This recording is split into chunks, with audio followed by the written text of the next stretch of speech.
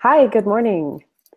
This is Iris, and I am talking today with Nicole Vasquez of The Shift in Chicago. I'm really excited to talk to Nicole because Nicole is doing community-based co-working in a neighborhood setting in a big city, which often tends to attract large co-working spaces in the downtown corridor. And I'm excited by what Nicole is doing because she's really focusing on providing a great experience to her members, which includes connecting with each other and supporting each other. And I really think that that is the core of co-working. And that value that she brings to her members is what I fell in love with about co-working. I'm going to also say that I woke up this morning. I live in the US, and I woke up this morning with some feelings of not knowing how to feel excited about what I was going to be doing today and talking with Nicole, just given the state of things that are happening in the world right now. There's a lot of suffering going on. And what I had to remind myself is that co-working is doing amazing things, even amidst all of the hard times that are going on. And I want to point to an example happening in Dallas right now, where the co-working spaces and incubators have come together in Dallas in the Open for Dallas project to provide a place for their community to come and to gather, to work, and I'm assuming also to find a place to meet with like-minded people. And I love this about co-working. I love that in a time of need, co-working can reach out to its community and be there, both for the external community as well as for the internal community. So I'm going to welcome Nicole now and look forward to chatting. Hi, Nicole.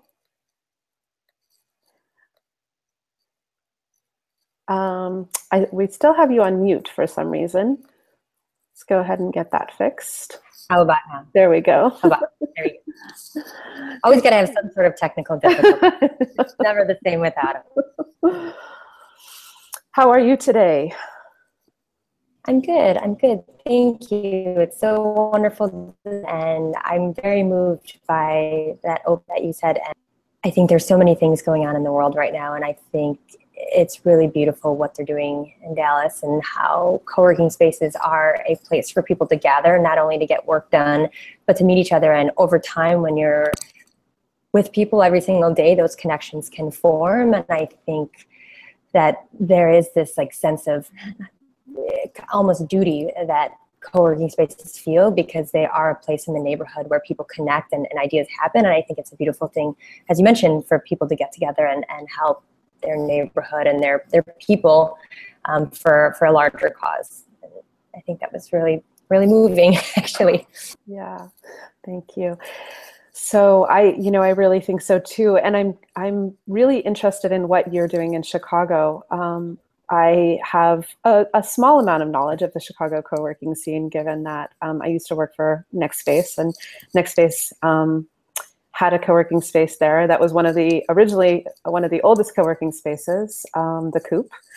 Mm-hmm. And so I'm somewhat familiar with the climate of co-working there. And so when I met you at Juicy, I was just truly fascinated, both by you as a dynamic person making really good things happen, and also by the innate understanding that you had, that was something that we learned about Chicago, actually from our mutual friend, Sam Rosen, that Chicago is very much a neighborhood city. And it really is not necessarily cloistered, but it really is something that people identify with the neighborhoods that they're from. Tell us why you decided to open a neighborhood co-working space instead of joining in with the co-working spaces in the downtown area, where there's a sexy business address and there's access to all of the sort of civic things happening in the downtown area, but also where you would be around other co-working spaces, and so maybe not having to educate the market quite as much.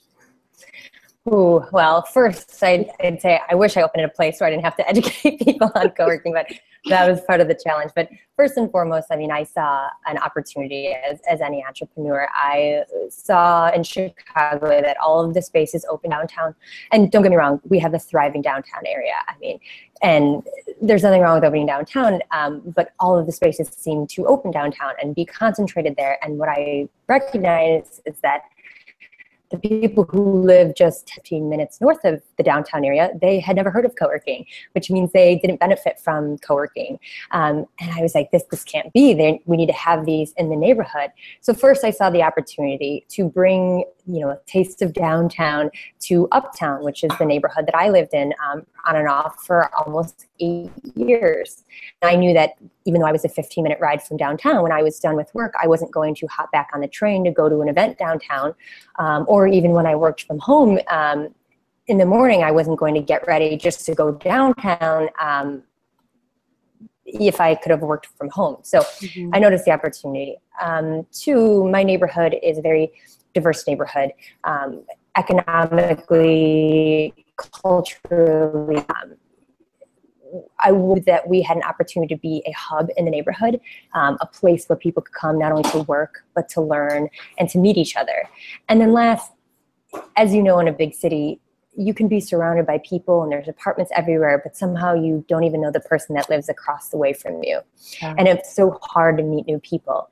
And so I kind of had this cheesy vision of building a modern day community center that was multifunctional. So that was my original idea. And then I very quickly learned that I had to have a revenue stream, not just a vision of having a happy place. And I knew that coworking was the answer, and that I think bringing it to the neighborhood level would make it a lot more approachable and bring in more people who weren't just web developers or freelancers, people who just needed a place outside of the home to get work done in a productive professional environment. So there was a few reasons. Awesome. I really like that you were talking about the community center idea of coworking, and I really resonate with that a lot. And when I first learned about coworking in my town, and it was actually before the space had opened, we had a community sort of in place that was actually looking for a home. And my friend Jeremy decided to open a co-working space.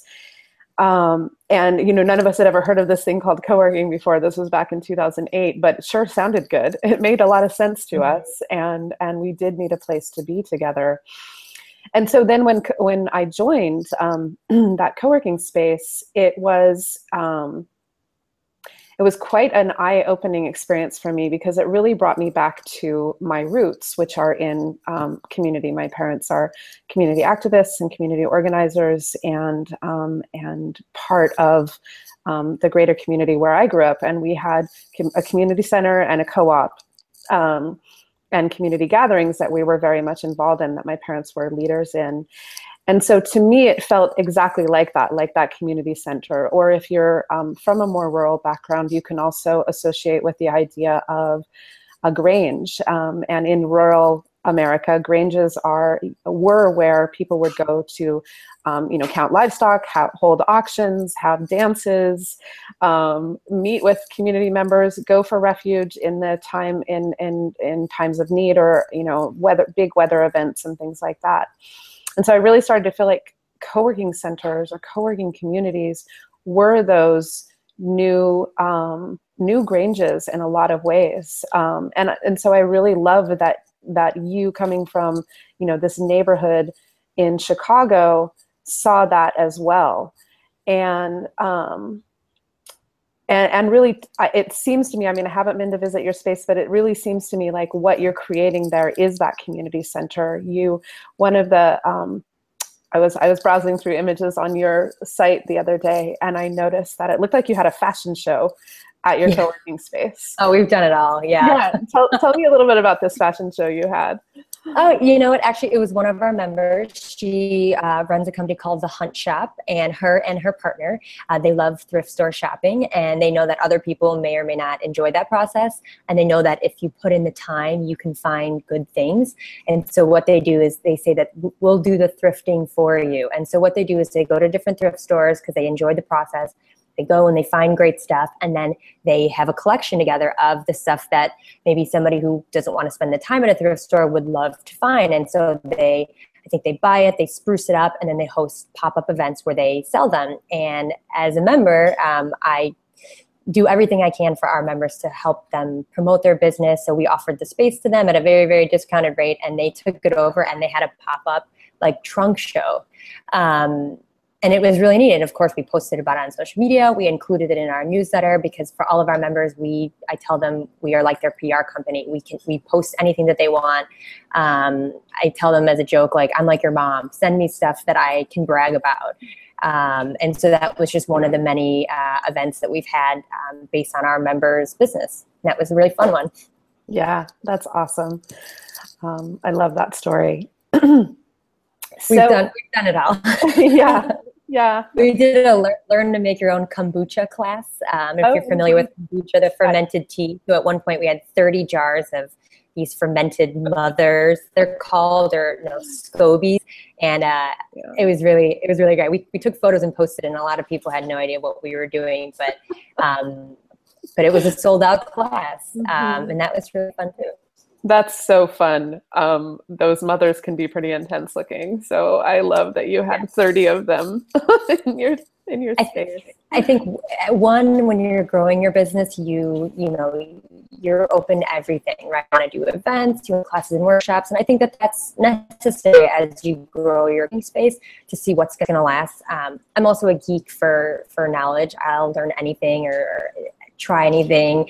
And I think, being a continual learner for life is very important.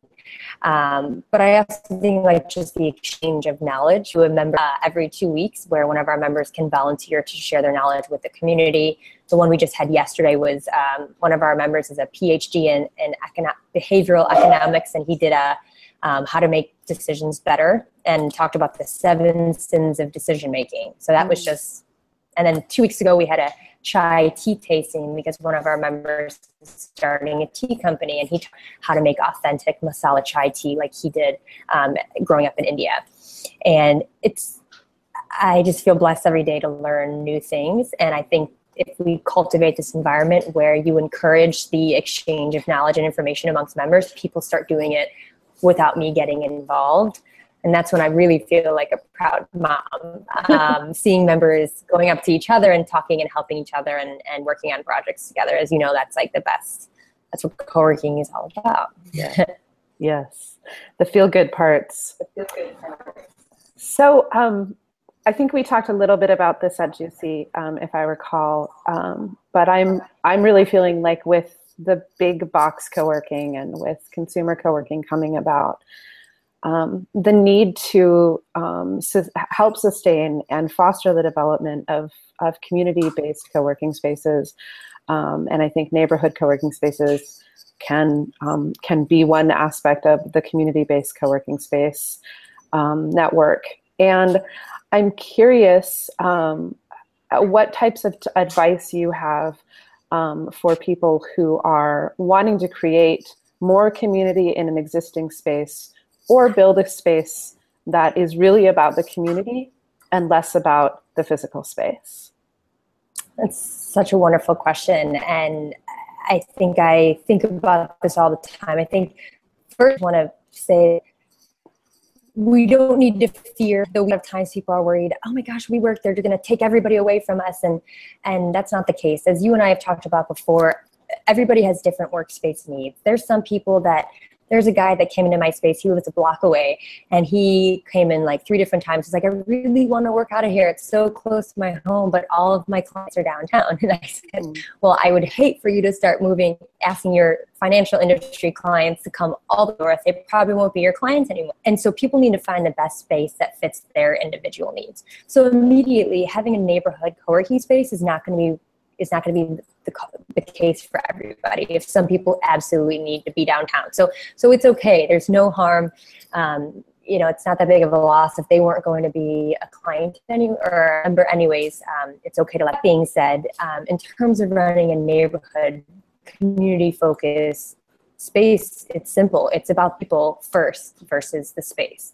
The amenities are always great. Having a ping pong table or a keg or, some other cool amenities are great. And it adds to the environment. But no matter what, it's got to be people focused. And the things that you can do to make it focused is, number one, is to create an environment conducive to collaboration and to connections and to conversations and to sharing the knowledge. And you can do that with how you run your day-to-day operations.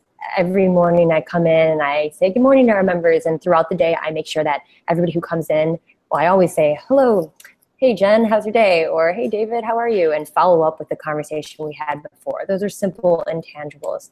But then taking it a step further is making sure that our members see me not only talking to each other, but introducing each other. So when a member first signs up, we do an onboarding process. So it's about a 5-10 minute time where not only do they sign like your regular agreements and paperwork and get their payment set up, but I actually ask them 3 questions, which is, what are you working on when you're in this space? How can you help other people? And what are you looking for, whether it's people or knowledge or services? And throughout their membership, I try to find ways to connect them to other members or to help support them in whatever it is that they're working on or what they're looking to achieve. So that initial onboarding process sets the tone for the rest of their membership.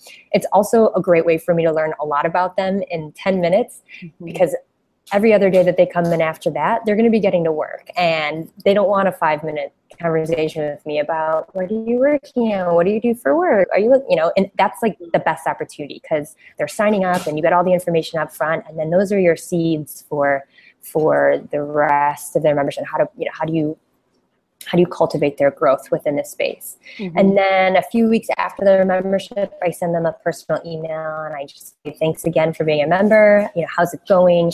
Is there anybody that you're looking to meet? If they had been an event or not, I'll remind them, when our next events are. And it's just little personal things like that. And then last is our member events. We do them every 2 weeks. I do a snack social in the beginning of the month and a members lunch at the end of the month. We switch up the days and the times so that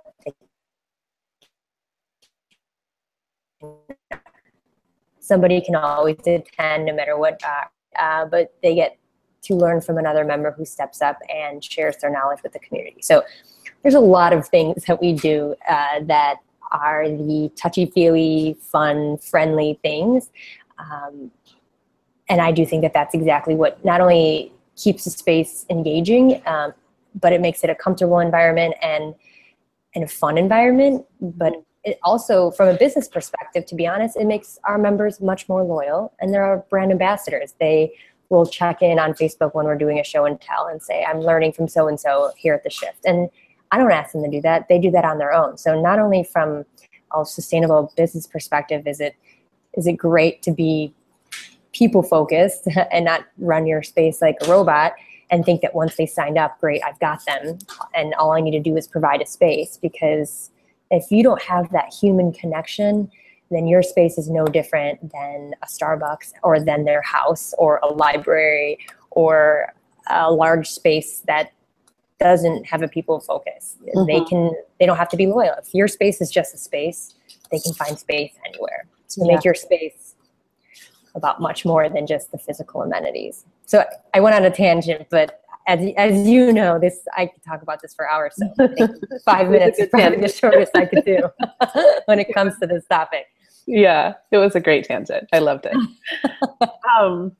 Well, let's turn to some of the challenges that you faced, maybe through the very nature of putting together a neighborhood space, as opposed to a bigger space where you had a lot of money to invest in it, a lot of money on the build out, a lot of money to guarantee the landlord.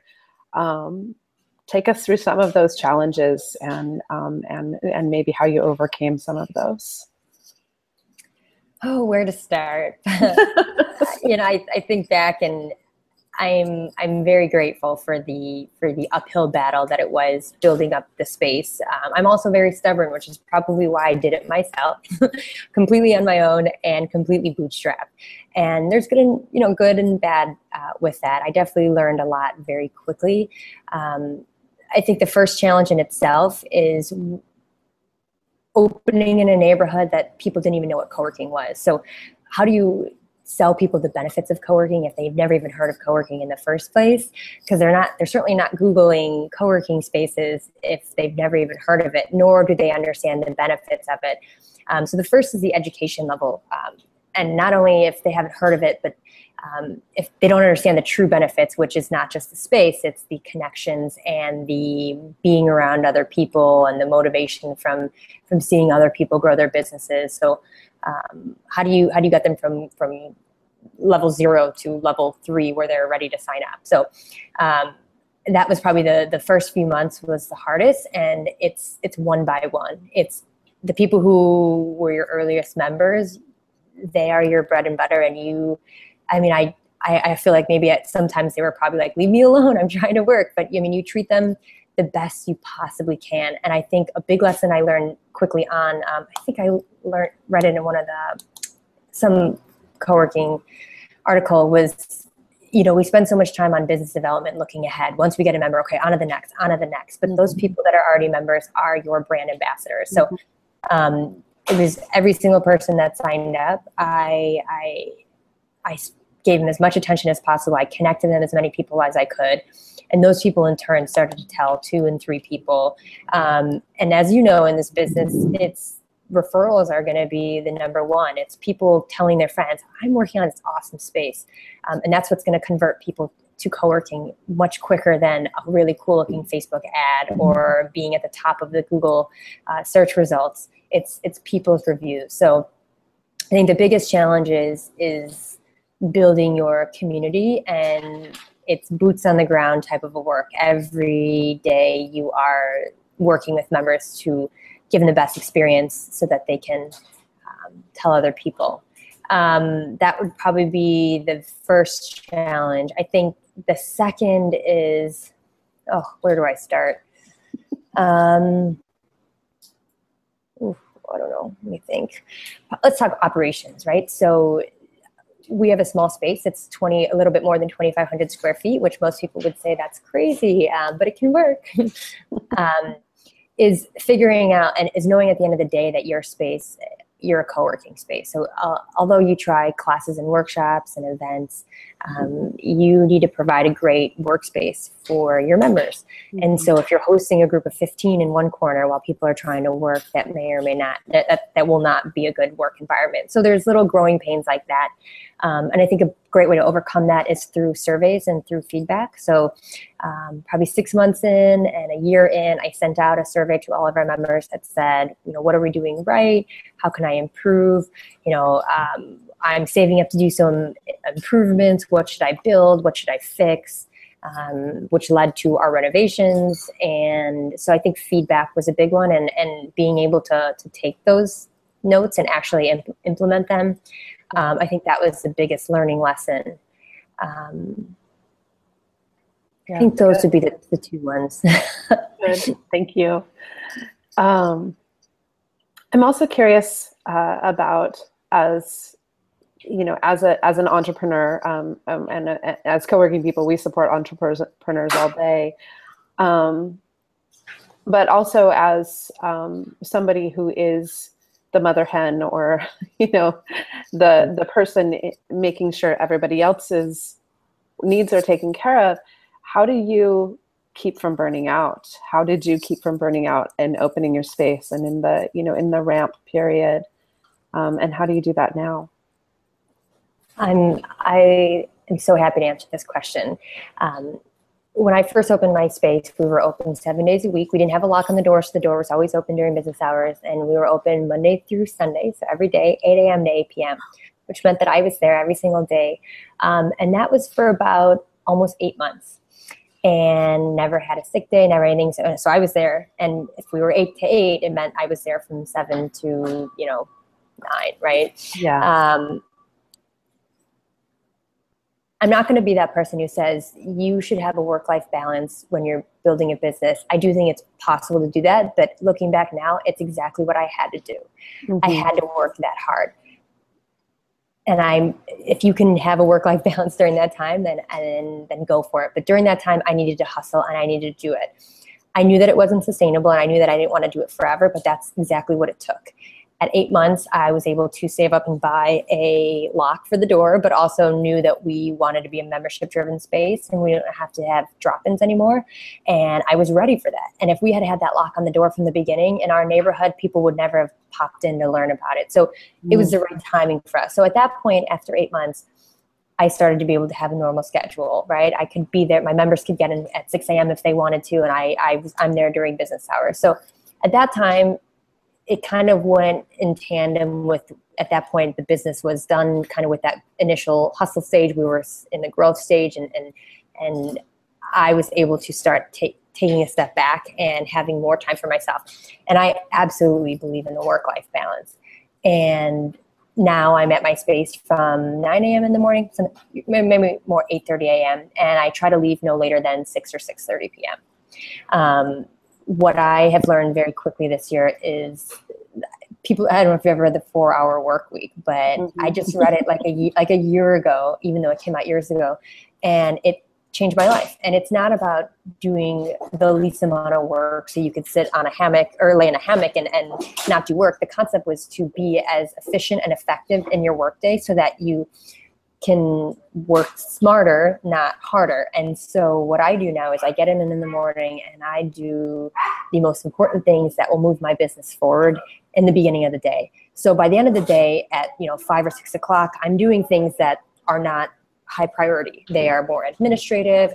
And so when I leave at 6:30, it's okay. And when I get home, for me to leave at 6:30 versus leaving at 7:30 or 8 o'clock, it gives me an hour that allows me to come home, cook dinner, have a decompression time, versus if I leave it, if I drag it out and I say just another hour of work, and at 7:30 or 8 I leave, then I don't get home till almost 9 o'clock. I'm cooking dinner and it's 10 o'clock by the time I'm eating, and I go to sleep right afterwards. And that's not a good cycle. So now I really value getting at work at a certain time so that in the morning I have my time to work out, have my cutoff time, make sure I do my highest priority stuff in the morning so that when I do cut off at 6:30, I'm not feeling like I'm turning my back on anything important, and then making sure I have that decompression time when I get home. For me, it's cooking and relaxing and maybe reading a book. And then if I want to go back to work at 9 p.m. on the computer, I can. And sometimes I don't. But I absolutely think it's necessary to have a turn down time. And now I have my weekends again, where I didn't have them the first 8 months. So everybody has to go about it at their own pace. When you're starting a business, you might need to have that really insane hustling period. But if you have good people around you, friends and family, they'll check in on you and make sure that you're eating and you're sleeping. But to be sustainable and to be happy, healthy individual, you absolutely need to have time for yourself outside of your business. Yeah, absolutely. And just as you build relationships with your members inside your business, you have to build relationships with your people outside your business. And if all you do is work, you're not building relationships. I'm going through this with my kids right now and my friends. I get to see my friends a couple times a month, it feels like, unless I'm going to a co-working space and I'm seeing my co-working friends, So yeah, I think it's really important to be able to make sure that we're doing all of these things. Before we end, I want to just ask you, what has been your experience as a woman entrepreneur? As a woman opening a co-working space in a big town, and just in general, have you found that people are easy to work with as a woman? How has that gone for you? Oh, I love this topic as well. You have great questions, Iris. Thank you. Oh, thank you. I think being a woman, I think personally, internally and externally, there has been issues. When I first started my business, I could have been more aggressive with my landlord negotiating the lease. I could have been more confident asking people for help when I was putting together my business plan, when I was applying for loans. And I think I was afraid that if I asked, I would look like that damsel in distress woman. You know, I can't, because people had already said, you're doing it by yourself. And I don't know how many people asked, well, who's your partner? There's one real estate agent that I was touring a place, and he says, "Oh, who's going to sign with you? Your husband or your dad?" And I just walked out. I won't tell you what I said to him, but so those were the internal struggles that I've very quickly gotten over because I've surrounded myself by other women entrepreneurs here in Chicago. We have a lot of groups like Miss Tech, Women Get It Done. There's so many supportive groups for women in business, and they have helped me immensely, not only to become more confident and to learn quickly, but to help other women and to be a support system for them. So internally, there's definitely struggles, but there's ways to overcome that. And I can't stress enough how important it is to surround yourself by other people who are either going through the same thing as you or have done it. And then also to give back and help people who are just starting out. In terms of externally, again, I think I'm really stubborn, so I might even miss the things that have been thrown at me being a woman. So I've probably just like right over my head. I'm like, what? Why can't I join this game? Why I can do it? I think in terms of investment and I'm in the process of opening a second location. And now for the second location, I am looking for investors. And, there's so many conversations about how it's hard for women to negotiate. And it's hard to, if you're going to ask for money, have a man at the table. And half of me says, screw that. I'm going to show that you don't have to. And the other half of me thinks, gosh, I can't, if that is the case, who should I turn to talk to about that? And why do they say that? And what do I need to learn before I go into a room full of, possible investors that I can, it's always a learning lesson. So, but the bottom line is if there's ever a challenge, it's ask for help and you can overcome it. Yeah. Thank you. Great. Nicole, I really appreciate you agreeing to talk with me today. And I just love what you're doing. And I hope I get to talk to you again soon. Congratulations on your next space. Thank you. And I know that it's going to be amazing. And I look forward to the next time I'm out in Chicago, coming and touring both. I hope so. And I hope it's very soon. Yeah, me too. That's a great town. Just not in the winter. I wouldn't do that to you. No, I my first time actually ever in Chicago, I was there in a crazy snowstorm you guys had, and it was 8 degrees during the day. It was pretty amazing. So. Yeah. As you can see, we're completely crazy here.